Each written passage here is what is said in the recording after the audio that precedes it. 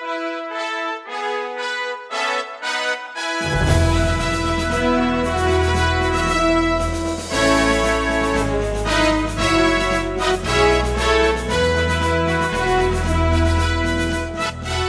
is Reflections from the River, with life and death watching the river.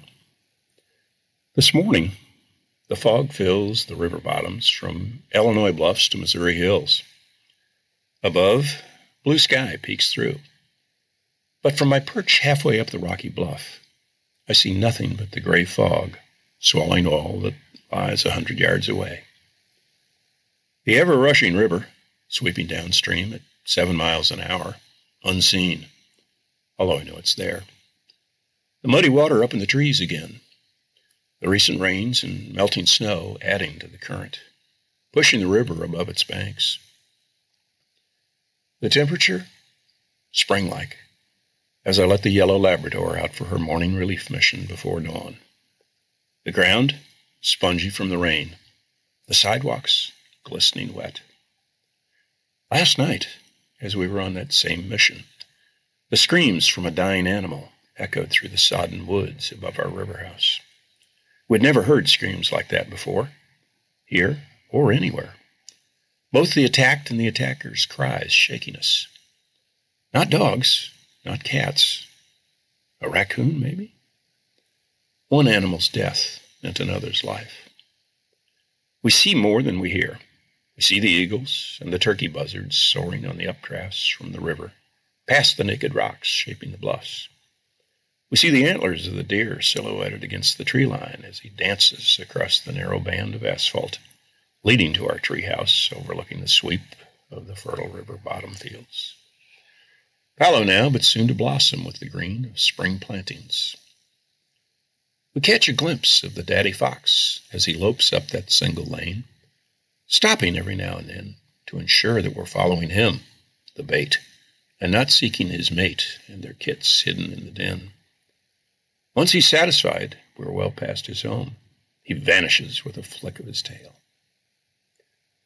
Life here is slower, measured by the seasons, measured by the never-ending rise and fall of the river, measured by the strain of the tugboats mightily straining to push their laden barges upstream.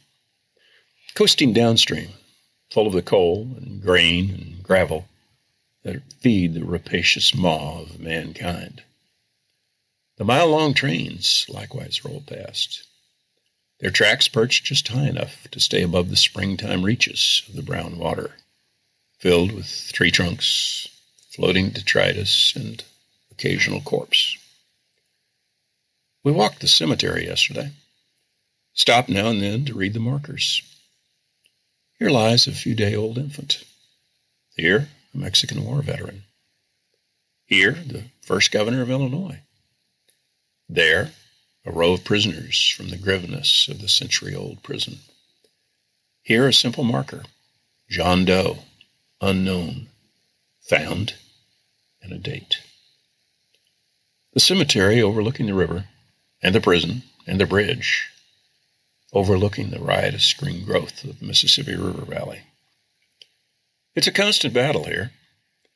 A battle against the river, against the vines, and the briars and brambles that would soon overtake this clearing, if not for constant attention. The roses are full of honeysuckle, the honeysuckle choking the life from them. The weed trees, so painstakingly cut by the Mexican laborers 2 years ago to preserve our river view, once again towering 20 feet above the steep slopes. I'll get them cut again. Cut again by someone who will risk a broken ankle twisted in the rocks, risk disturbing the rattlesnakes who curl in those same ankle-breaking rocks. They'll sweat in the summer sun and the valley humidity, glad for the work they couldn't find in their own land. They happy for their wages, me happy with the restored view, happy with the escape from encroaching, uncontrolled green life. The white paint peeling from the white posts supporting the decks overlooking the river. Tomorrow, I'll call the painter. Call the painter to cover the ravages of the west sun, the ravages of the Midwest rain, the ravages of the north wind. Maybe he'll come with the hummingbirds. We'll need new feeders. We'll need to replace the faded to pink ones with bright new red ones splashed against the fresh white pillar paint. The hummingbirds will come again. They'll come for their sugar water. They'll come for the nectar of the flowers of summer. They'll leave again in the dying days of fall, before we hear the echoing scream of an unseen animal's dinner. This is Reflections from the River with Bill Enyart. You can email me at bill@BillEnyart.com.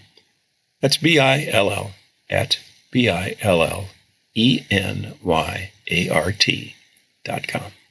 Thanks for listening.